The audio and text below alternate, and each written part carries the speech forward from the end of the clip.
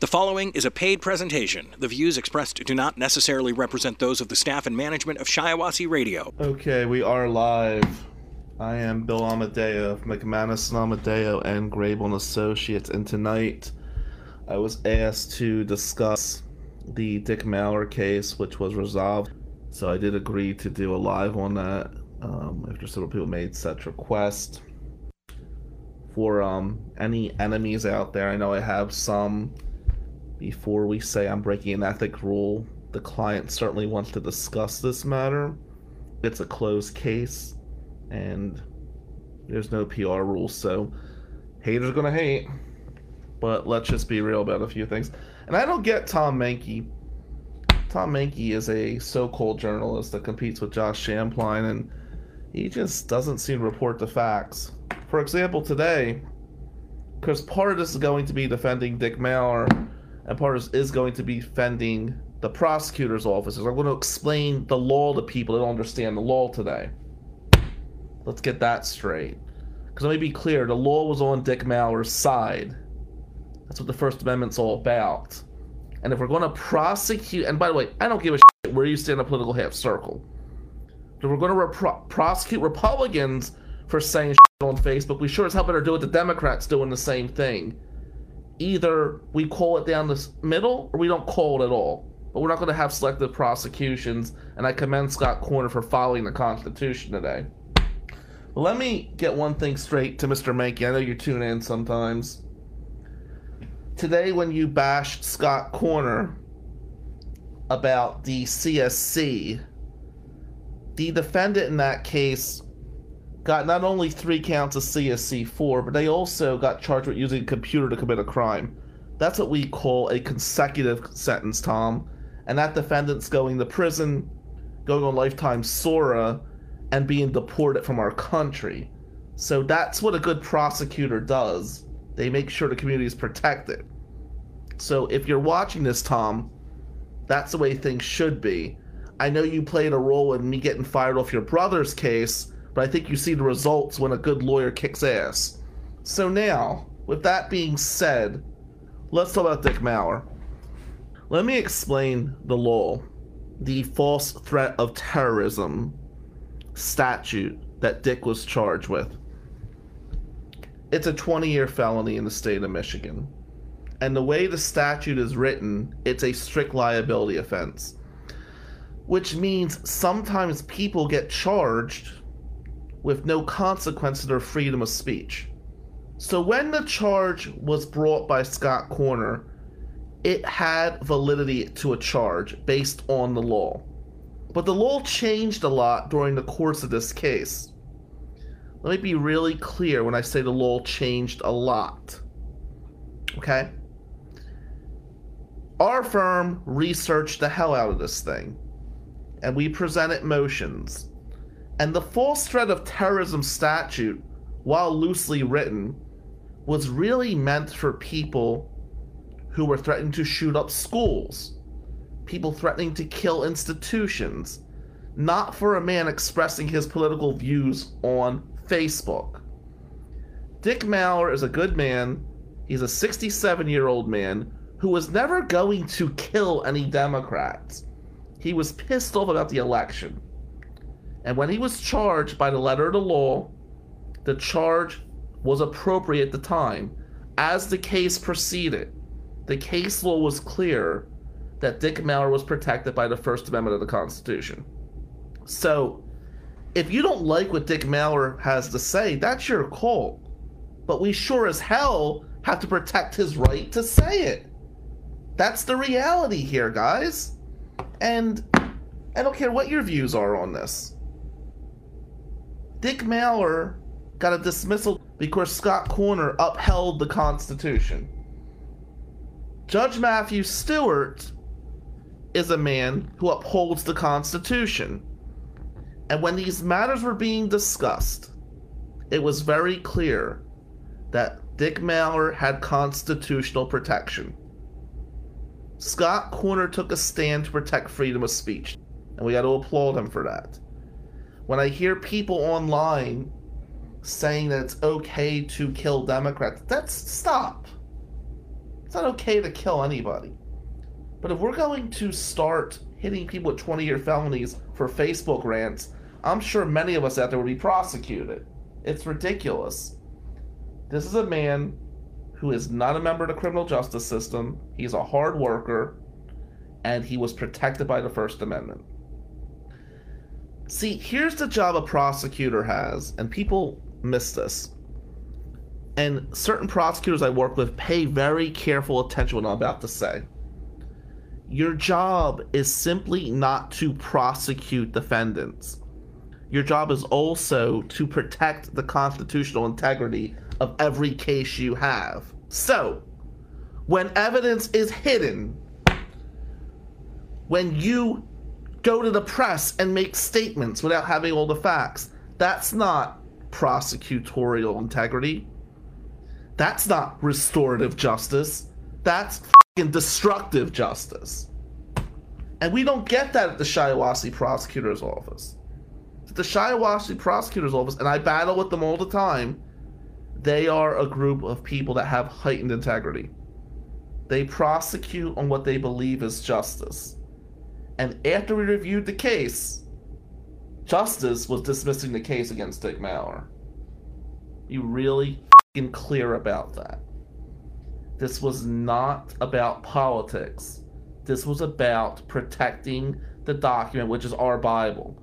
When we enter the field of criminal law, we do it because the Constitution means something to us. When we start compromising that Constitution for our own agendas, we got a problem.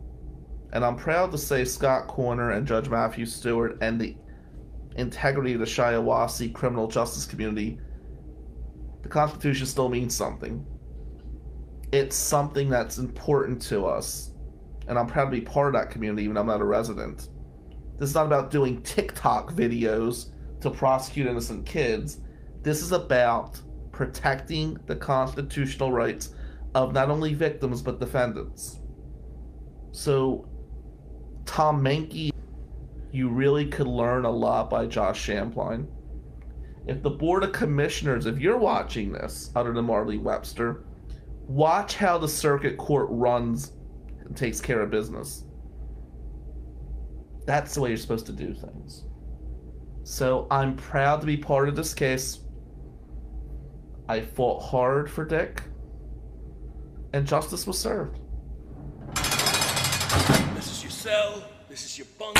This is the Jail Visit on Shiawassee Radio, live from the Cofield Oil and Propane Studios. Here's attorney Bill Amadeo. Bill Amadeo of McManus and Amadeo and Grable and Associates. And I've been told I need to do more content. My content's been slacking lately, hasn't it? Yeah, the whole head nod there. So today, I'm going to do a couple topics. We're going to talk about the Washtenaw County judicial elections. We're going to talk about the collapse of the 1980 Phillies. Because Scott Grable challenges my baseball knowledge, and it's tough for Scott to realize I know more about baseball than him from an era where he grew up. Sorry, Scotty. And, yeah, you know, today was a weird day. So I got a federal court case, right, in Detroit. I'm going to Detroit. Swipe your credit card to pay the money for parking. And apparently at this parking lot, paying your fee does not guarantee you a spot. And I argued with the guy. It was interesting. He was going on, and I said, you know, if I pay my fee, I should get a spot, right? And he was bitching, this is Detroit, you don't get a spot just because you pay. Very weird, man. It's a weird day, yeah. Anyway, enough about that. I mean, I know some of you guys tune in to hear me say weird stuff, so that was weird, but let's talk about those elections. You ready for that? Alright. Let's talk about the circuit court. And I know there's been a lot of murmurs about this right now, about Arian Slay and her opponent. I know her opponent is a very qualified individual. And I know tonight they were talking about Jim Harbaugh was going to be an event for Slay's opponent. Let me be clear about this. And I mean no disrespect to Coach Harbaugh, but if I was voting for somebody to teach me the Power O offense, I'd listen to Jim Harbaugh. if I want somebody to be on the circuit court bench, you should listen to who's involved with the circuit court. There is nobody better than Arian Slay for that seat. Slay should have won the prosecutorial election. She's possibly the best legal mind in our county. She's going to be fair on the bench. And I cannot think of a better person. During every election season, I'm always asked if I'm going to run for office. Am I going to run for circuit court? Am I going to run for district court? And obviously, if you know me in a black robe's not a good look, right? I mean, I think I look good in black, but you know what I mean when I say that. It's just not... I'm not judicial material. I am too pro-defense. You know, I'm extremely pro-defense. There's no question about it. Defense law is what's made me who I am, whatever the hell that is. What we want in a circuit court justice is somebody who's going to understand the law, understand sentencing guidelines, understand the importance of the community. And I just don't think anybody encompasses those attributes better than Arian Slay. We're behind Arian completely. John Rise is a good friend of mine. He's big involved in her campaign. I think it's Arian's time.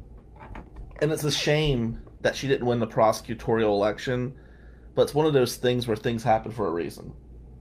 Slay, if you're listening to me, I know that last election was tough, but you were meant for something bigger than being the prosecutor. You were meant to be on that bench. This is your time. And anything I can do to anybody that listens to me and is going to pay attention to me, Arian Slay has taught me so much. She's an amazing lawyer. She's an amazing prosecutor. She's an amazing person. Her and her family truly have the characteristics of what we look for in Washtenaw County. They understand justice. They understand how to objectively review everything. Arian Slay is the perfect fit for the circuit court bench. So, we're behind her 110%. Slay, you're going to do this. District court. Things are getting really heated in district court. I'm going to defend somebody tonight. I've been hearing some murmurs that's bothering me what I'm hearing. There's 4 candidates for the district court bench. And Judge Tabby is retiring. And his seat became opened. Now, let me start with this. Nobody knew that Judge Tabby was retiring because there's murmurs about people moving into Washtenaw County to run for office. And those rumors are bullshit. I hope to quash them tonight. 4 candidates are as follows. Carl Barr. Stuart Collis. Fawn Armstrong. And Torchio Feaster. Let's break these people down a little bit. Carl Barr. I don't really know Carl Barr that well. I know that John Barr is involved, or was involved in the civil nuisance case with EMU. And I'm told they're kind of like the Republican candidate. I don't know the guy, but I do know this. Not knowing him well, he doesn't do a lot of criminal law. And that's my biggest concern, not putting Carl Barr down. But the district court is the seat that's closest to the community. We need somebody with really vast knowledge of criminal law. And I just, I can't get behind Carl Barr based upon that factor alone. I just don't think he's connected to the community the way we're going to need somebody connected to the community. So, nothing against him, but he does not have my support, obviously. Stuart Collis, I'm not even going to dignify that with a response. Just move on. Fawn Armstrong. Fawn is a prosecutor. Fawn's a hard worker. I have no issue with Fawn. I personally like Fawn Armstrong. But I don't think she's the right candidate for this position. We're completely backing Torchio Feaster. Now, let me tell you about Torchio. He moved to Washtenaw County because he had roots at EMU. His wife took a position in Washtenaw County, And the man took a pay cut to join the Washtenaw County Public Defender's Office. And the work he's done as a PD has been nothing short of spectacular. Torchio grew up knowing the importance of education. He had good role models, but it was a struggle for Torch. He busted his ass to get where he is today. He's a great lawyer. He's the type of lawyer who, as arrogant as I am at times, I will pick Torchio's brain. I mean, I respect him. I think there's attributes of Torchio that are more advanced than me in criminal law. I just really am impressed with him. But it's not just his ability as a criminal defense lawyer. He just gets what this community needs. I've been hearing people say how he moved from Genesee County to run for the open seat. Well, let me call bullshit on that. Number one, we didn't even know there was going to be an open seat. There was no inside information. It just happened when he was here. Number two, he did a lot of great things in Genesee County, and as somebody who practices in Flint sometimes, I can tell you right now, if Torch would have stayed in Flint, he probably would have won the next election out there if he just wanted to be a judge. He moved to Washtenaw to benefit his family. And in that beneficial move for his family, I think our community has benefited a lot. He is connected to the community. He's got children in this community. He's an excellent lawyer. He's an excellent human being. He gets what's going to be needed. And here's my fear. I was talking to somebody I respect a lot today. And I said to them, on the district court level, what's going to happen when we have that kid who has a CCW, or has a drug possession charge? What happens when there's the poor black kid from Ipsy that catches his first case, and this kid has a future? The judge in a non-violent crime has to see that that poor kid, that child of color who may have not had educational opportunities, has a future to be protected. Can they relate to that young man or woman? I think Torchio can. Punishment does not always have to be the answer. Now, I know in a lot of my cases, we're dealing with capital cases. I'm dealing with people accused of rape. I'm dealing with people accused of murder. I'm dealing with some prosecutor offices that don't give a shit about the truth. I'm dealing with major cases. So we're not asking for passes on those cases. What we're asking for is the poor kid who can't afford retained counsel, who has a chance for a future, and made a mistake. Can we keep that kid out of the system?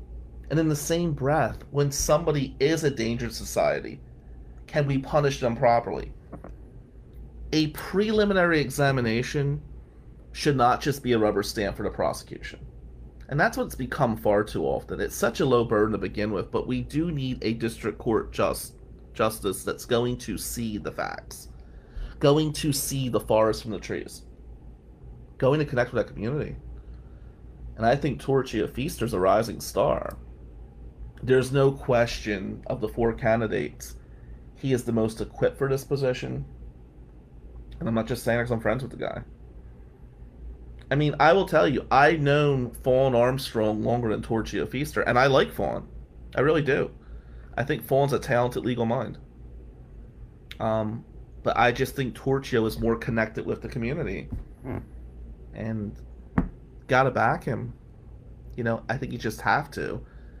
If we're worried about the future of Ypsilanti, Torchio Feaster is somebody that can bridge that gap. He's somebody who can protect the future of kids that are at risk and still protect the community from people that are truly dangerous. He will see the difference there.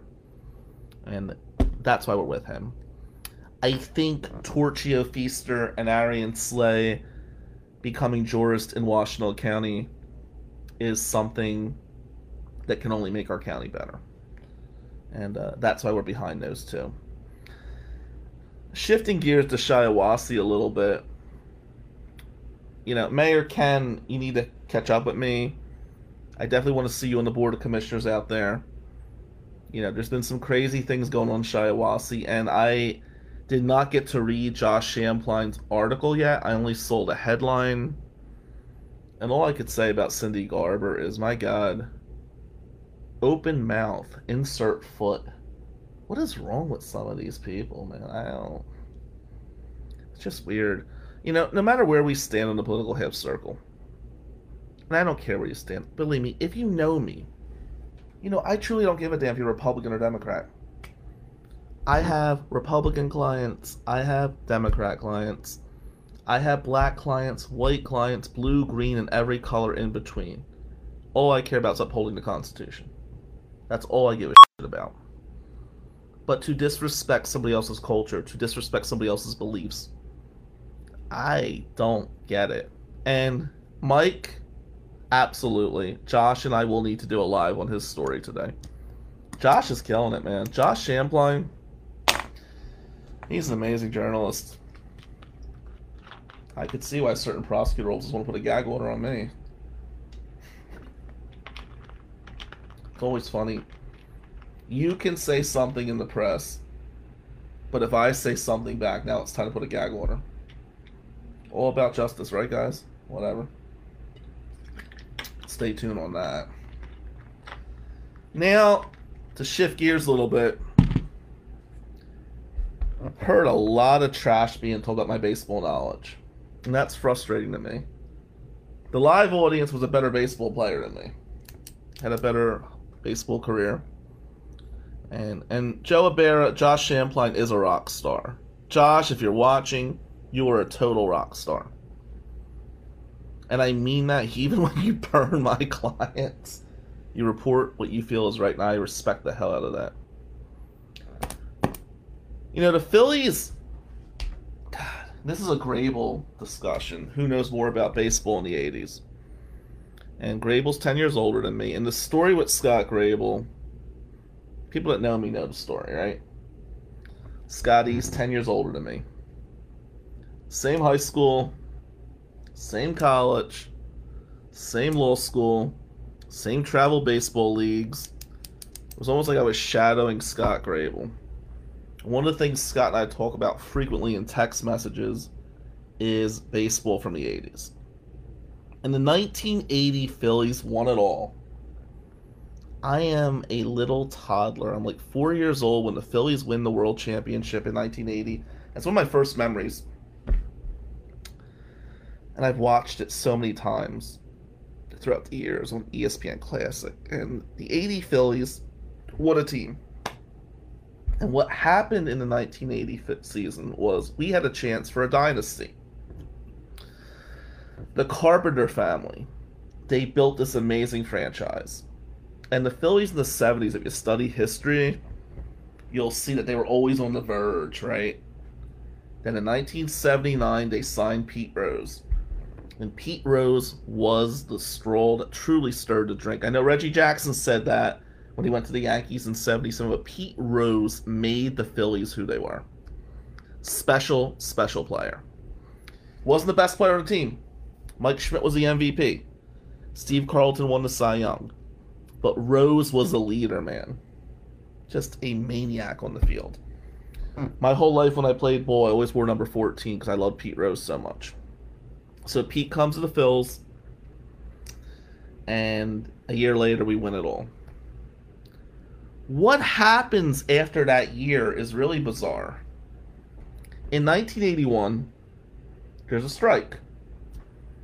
And the Phillies make the postseason, but then they lose to the Expos in the split season format.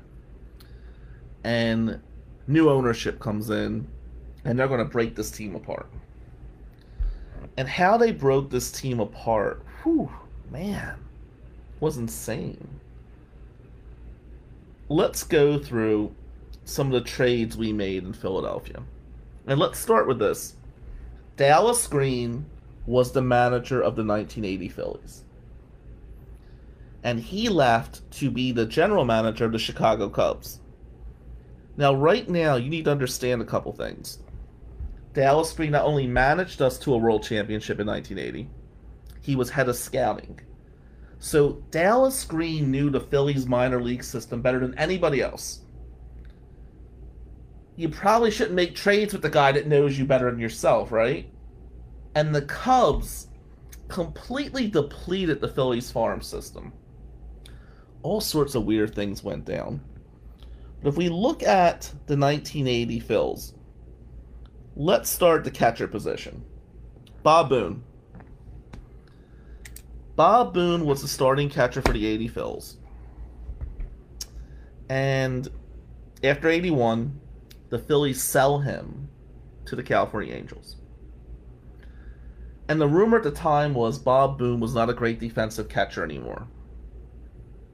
And Bob Boone goes on to win 5 Gold Gloves in the American League.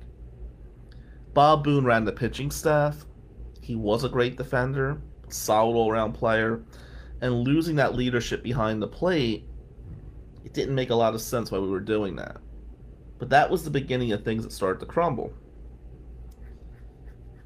Now, the common theory was that Boone was traded so Keith Moreland would become the starting catcher. And Keith Moreland was a kid who looked like he had all the tools to be an all-star. Instead of making Keith Moreland the catcher, the Phillies trade him to the Cubs. They trade him for Mike Krukow. Krukow gets injured. Moreland goes on to have an excellent career with the Cubs. He's an all-star a couple times. And you start wondering, okay, what are we doing here, guys? Then we go to the infield. You got Pete at first base, right? And he's going to stay there for a while. At second base, we have Manny Trillo. Trillo was an amazing fielder, solid hitter, won MVP of the 1980 National League Championship Series. And we decide we want to trade him. We got this kid in Cleveland named Von Hayes. And Von Hayes got the nickname 5 for 1. We traded 5 players for Von Hayes. Manny Trillo being one. But where we really dropped the ball was we included Julio Franco in the deal. Julio Franco went on to be a perennial all-star shortstop for the Cleveland Indians. Von Hayes did okay in Philly, but we never got past that trade. We lost an all-star second baseman, and we traded a kid who became an all-star shortstop. That's not good. But things were about to get worse. Remember when we said, be careful trading with the Cubs? Because Dallas Green knows our farm system, right? Larry Bowa is the shortstop. Larry Bowa is an excellent fielder. Had an attitude problem. We don't deal with people with attitude problems around here, right? Okay. So the Phils want to trade Larry Bowa. And they trade him to the Cubs. Here's Dallas Green again. And they trade him for Ivan De Jesus. Now, here's the deal. Ivan De Jesus was coming off a season where he won the reverse Triple Crown. He was last in the league in hitting, home runs, and RBIs. He was making a lot of errors. We wanted Ivan De Jesus. Dallas Green played us here. Knowing the Phillies wanted to get rid of Larry Bowa, what they did was, in addition to Larry Bowa, they threw in a second baseman named Ryan Sandberg. So now Ryan Sandberg and Larry Bowa get traded to the Cubs for Ivan De Jesus. Ryan Sandberg's a Hall of Famer today. We gave up Ryan Sandberg and a Julio Franco in 2 trades back-to-back where you had perennial all-stars right there. Sandberg wins MVP in 84. We start depleting our farm system. And we're getting screwed over by the Cubs. And nobody's picking up on this. Then we go to the outfield. Greg Luzinski, the Bull. The Bull was a big power hitter. But he started putting on some weight. And the feeling was Lonnie Smith was going to take over for Greg Luzinski. So we get rid of Luzinski. We give him to the White Sox for some cash. Luzinski goes on to win Silver Sluggers with the White Sox. But now we got Lonnie Smith, right? And Lonnie Smith is going to be the left fielder for the next 10 years.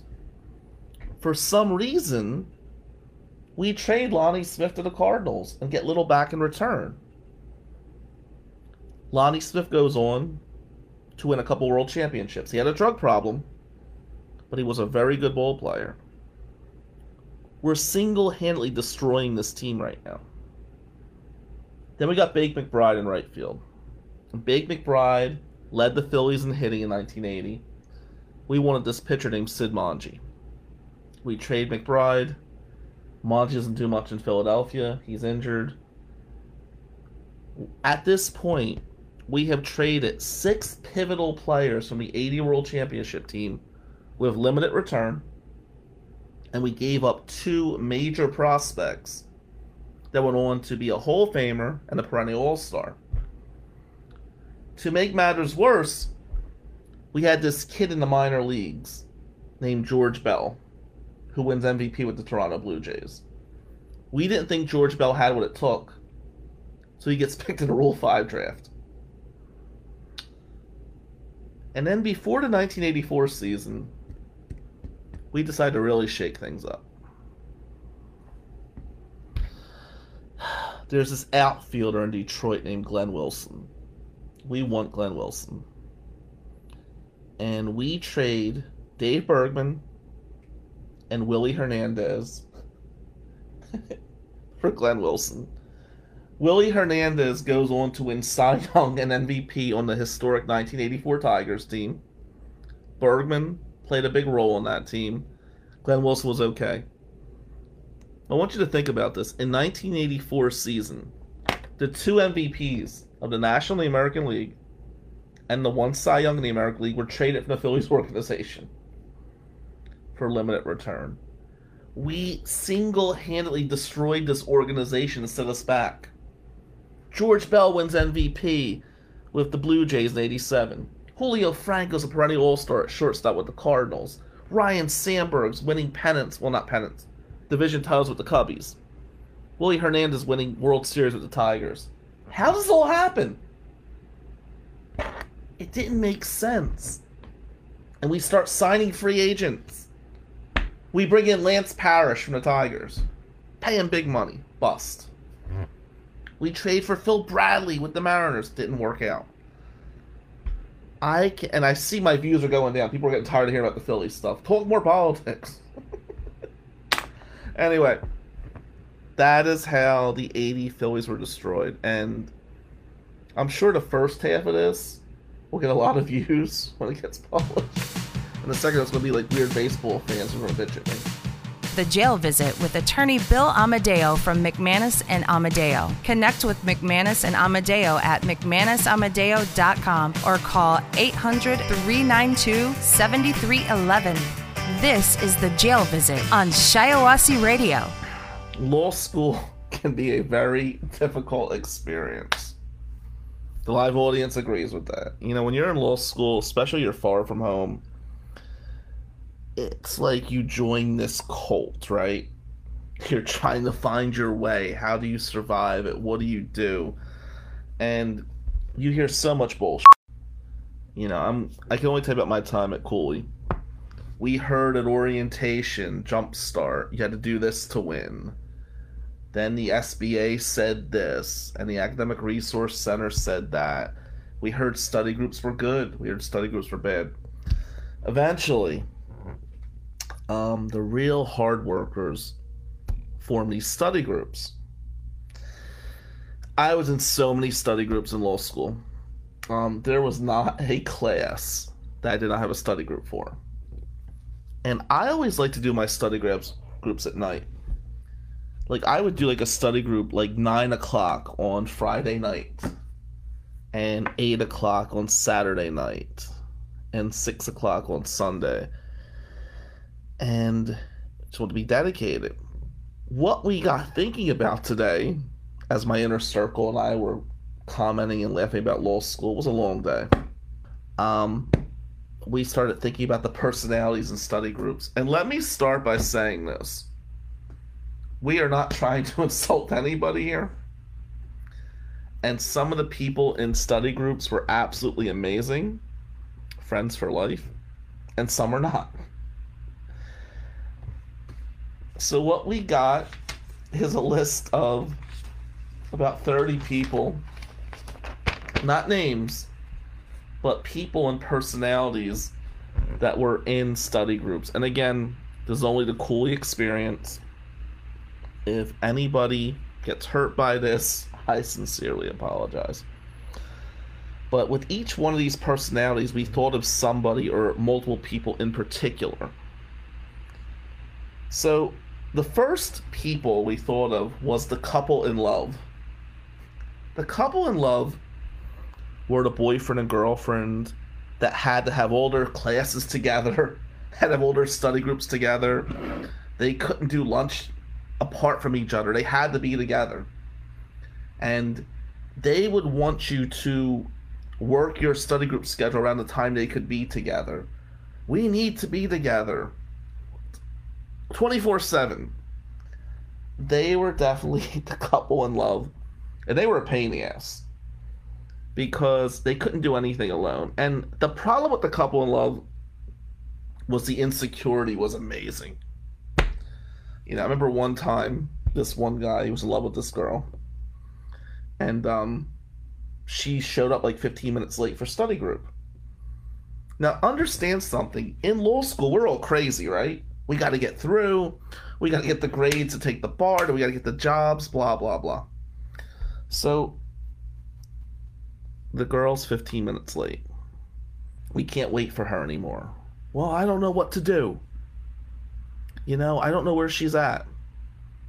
And he said to me one day, what if she's having sex with somebody else? I said, will that be on the final?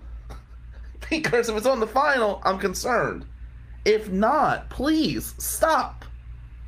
The couple in love was a nightmare. Complete nightmare to be in your study group. Because they had no identity. They had to be joined to each other. What a pain in the ass. Am I right here? They were a pain in the ass, those two. Couple in love. Oh my God. The next person I thought of was the anal retentive note taker. This was the person who you said like 3 things. I have 2 pages of notes. Like, what are you doing? Here's the thing about the anal retentive note taker. She usually had glasses. She was highly intelligent. And you were extremely into her because she was just so brilliant. She was cute, she was brilliant, but she was so locked in on her work. And you thought to yourself, if I really get to know her, this is going to be a good relationship. Unfortunately, when you get to know her, you find out she was crazy. But she was an amazing note taker. You know, and she was one of those people that would show up to class multiple times and take all these detailed notes. She wasn't always that good with the information, but she was an amazing note taker. She was like the ultimate study group superstar. A little weird. Then you had Mr. Supplement. Mr. Supplement was the guy, the minute he got his financial aid check, he bought every supplement there was possible. And he would like push these books into a study room in the Cooley Library. You know, and he's trying to memorize all these supplements. Because somebody like Dean Cerconi says, oh, the supplements are your way to success. Yes, they're huge today.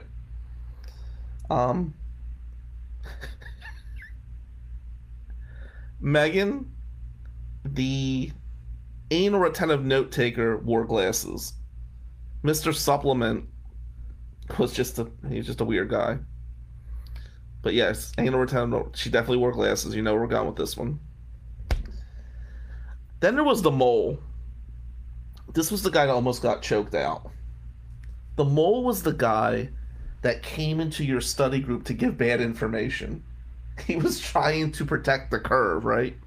So this ass would come in, purposely provide bad information, and once you realized he was doing that, you kind of wanted to just beat his ass outside.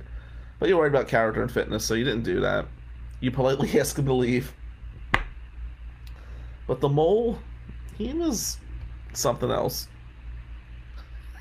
Josh Shampline. Pretty sure I know who Mr. Supplement is. Does he wear bow ties? Eric Moore, kind of like an ex. What's up, B? Then there was the good-looking girl. Just a traditional good-looking girl. She'd be sitting there playing with her hair, not paying attention to the notes. And, it was just... You knew she was there because... She's there Friday night, 9 o'clock, studying, right? She's very pretty. But her head's kind of in the clouds. And she's just sitting there, and then about week 10, she comes up to you and says, hey, I didn't take any notes the first 9 weeks. Can you give them the notes? And everybody, every guy's, giving her all the notes. And then she's getting bombarded with information. Then there was the moocher. You know who the moocher is. This is the guy who didn't buy his own books. He'd be borrowing books from everybody. You guys would go out to eat. He never had any money. He's going to pay for the burger next week. Megan Smith. Even I think I know who Mr. Supplement is. The moocher, we know, as somebody who just... They were there. They're like the guy in basketball that's just hanging for a cheap rebound underneath but won't go up and down the court. The moocher's the guy who always borrows money from you until his financial aid check comes in.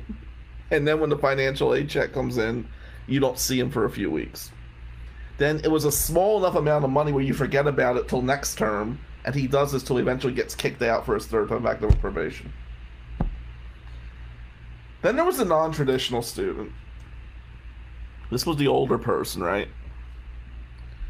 And they would be sitting in your group, scolding you. In my day, we did things like this. And you're trying to work as a team, and you're respecting the older person, but they get really bitter at you. That's too late for me. I don't want to drink coffee 9 o'clock. And nobody was forced to come to these study groups. But I gotta tell you, my study groups in law school, it was like a religious experience. People would just show up to be there. It was really weird. It was like they were coming to a club that wasn't serving alcohol in the Cooley Library.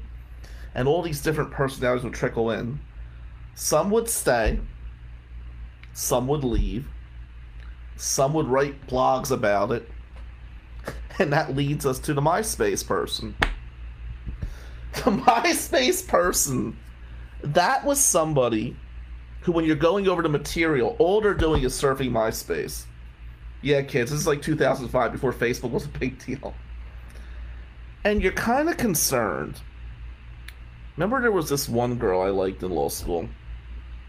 And I used to write poetry and post it on MySpace. And eventually I took it down because I was concerned of getting, locked up or something. Because it was weird poetry. And one day, I'm going over and I'm walking around I'm leading the lecture. And I'm talking, and I keep seeing her on MySpace. Every time I circle around, she's all my poetry. She was really into me. But I'm thinking to myself, if you don't start paying attention, it's not going to work out. She's not a lawyer today. But that was the MySpace girl. Then you had the transfer student. This was the person. He could have went to any school he wanted, but he chose Cooley in Lansing, Michigan. He transferred from somewhere else by choice. He doesn't tell you that he was going to get kicked out of the other school and Cooley took a shot on him.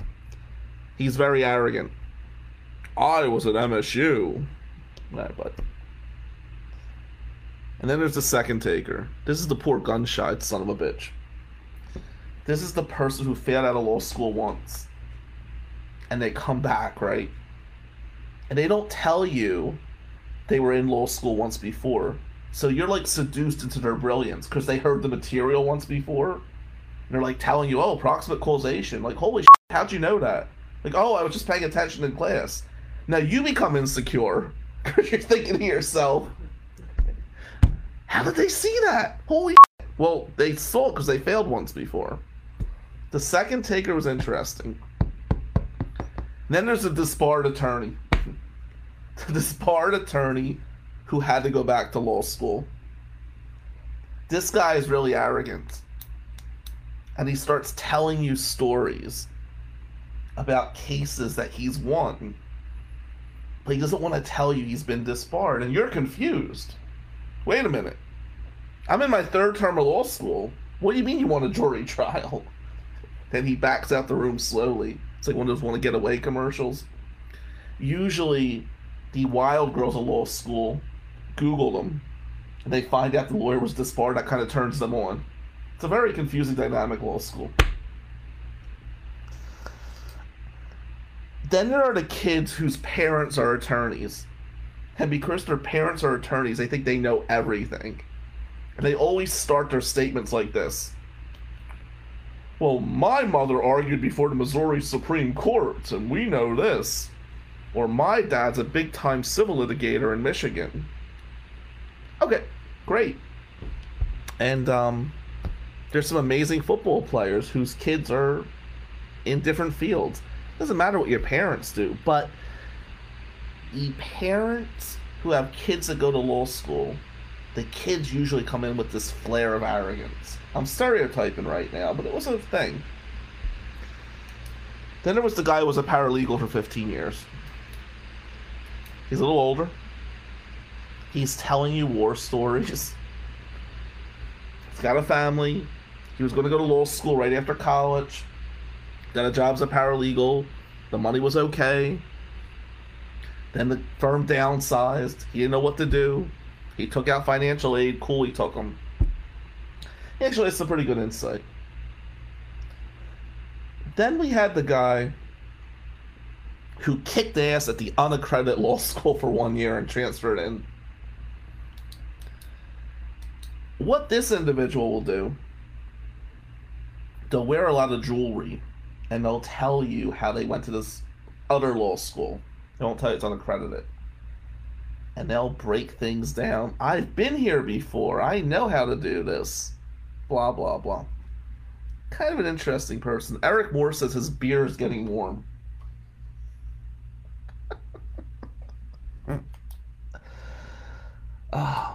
Then there's the one who's got a scholarship because their parents are a professor. And they're there at Cooley, and they're bragging that my dad teaches this or my mom teaches that. And they're there, and they lead with that, a lot of them. Not everybody, because I'm friends with some of them, I'm going to tell you. The ones that are there because their parents are professors, they're there for the free ride, and it's almost like learned behavior. This one's my favorite. There's the guy that's there for 1 term, and he runs the football pool. Every week, he's taking your money for this football pool, and every week you lose the football pool. And he runs these fantasy football things. And he's the guy who tells you, hey, I'm going to Delaware next weekend. So at Delaware next weekend, the lottery's $500 million. So if you guys want to give me some money to go buy some lottery tickets, I got your back. Now you're in law school, and all you're thinking is, oh, $500 million. Let's all put some money in. So we all put $100 in, without realizing this guy's just stealing the money, right? You don't see him after finals. Then there's the one who goes off the deep edge. The one that goes off the deep edge, you're convinced this person is crazy. They're saying things in gibberish, right? They're like confused. They look like they're a serial killer in class. They can't communicate with you. Well, they're the ones that are going to win the book awards. They're going to have to be the best in the class. Then they're going to be lousy lawyers. But the deep edge guy, you got to watch that one. Then there's the one who announces they're going to be a prosecutor. When I get out of law school, I'm going to be a prosecutor. And they read something about scoring guidelines in some Google article. And they are a pain in the ass because they think they're prosecutors already, right? So they're telling you everything. Well, a prosecutor would do this, and a prosecutor would do that. And you're saying to yourself, holy shit, dude, it's torts. There are no prosecutors. Stop. Same thing can be said for the defense guy. By the way, in law school, I was never going to do criminal defense work, so believe me, kids at home, you don't know what the future holds. Just get the grades and go with it. Then there's the law school stars. This is the guy that wins the moot court competition. The moot court competition is usually judged by other students. And this guy wins it. He's in the Cooley Pillar newspaper. He's holding up his trophy like he won a Super Bowl ring or something. He's a pain in the ass. Because he's going to lead everything. Well, when I won the moot court competition, like, oh, dude, shut the f*** up. Nobody cares that you won this little game at Cooley. But the moot court guy, Jesus Christ. Then there's the one who doesn't show up to finals because his family makes a lot of donations to the school. There was this one kid, I swear to God. We would see him 3 weeks a year. Never showed up to finals. Used to pop into study groups once in a while, and he graduated with honors. Never saw this kid take a final. His family made tons of donations. You do the math. Then there's the one poor guy who, he's very honest with you. I've got 14 felonies. And I'm never going to get past character and fitness. But I'm here at 2 o'clock in the morning studying because I want to show that I can do it. You feel bad for this guy, right? He's got like gang tattoos he can't get off. And he, got out of prison. He comes to law school. He wants to start fresh. He took out some financial aid. Poor guy's not going to get through character and fitness, but he's a role model because you're thinking to yourself, well, this guy's working hard. I should be working hard too. Felony guy was alright.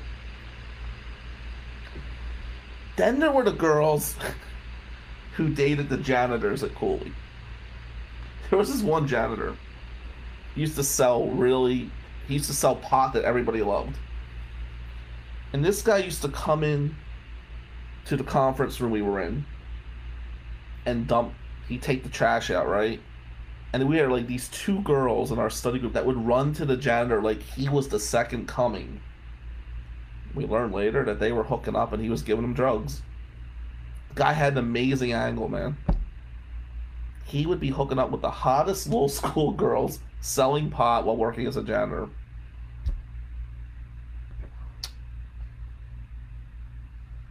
Then there was the guy who was a pain in the ass who was trying to prove to his girlfriend that he was smarter than her.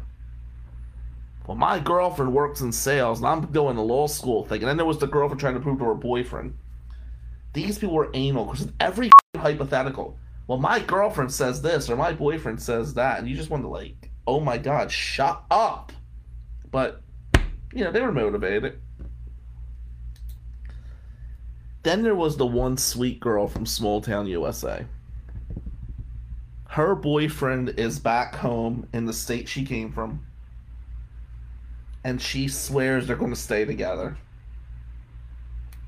And every break, what she does is she looks at their MySpace page and I'm holding hands and she thinks about them. Then one day, this girl,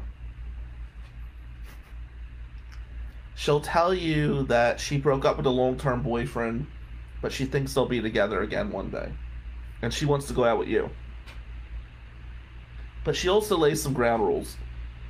She goes, if my boyfriend ever visits me from so-and-so state, I don't want him knowing about us.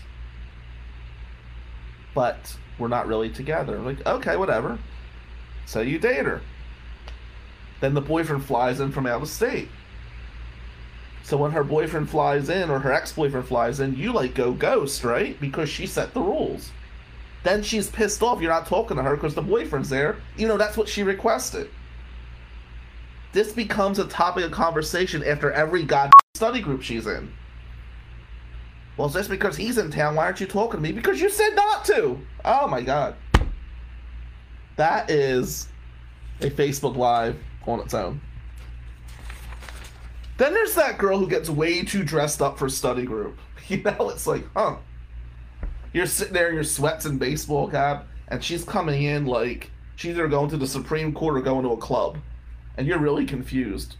Like, wow, she really is overdressed for study group tonight. You're just kind of sitting there. Then there's the cat woman. And I love cats, so I don't mean disrespect. But this is the woman who's got 8 cats back home, right? And she's got pictures on her cell phone of her cats. And during every break, she shows you, this is Tiger, and this is Milk, and this is Lightning, and these are her cats. And she starts crying. Then you're getting her tissues, and you can't study because she's crying about her cats. There's the guy who goes MIA till week 13. And he comes in, he goes, hey, can I get those outlines? It's only like 15 weeks. And this guy's gone the whole goddamn time. But he wants them. You feel bad, you give them to him. He's all confused. At the end of the day, law school was a pretty interesting experience. But the study groups were amazing. Alright guys, they were the study groups of law school. It's personalities. If anybody's feelings were hurt, I apologize. It was pretty funny, huh? Alright, have a good night.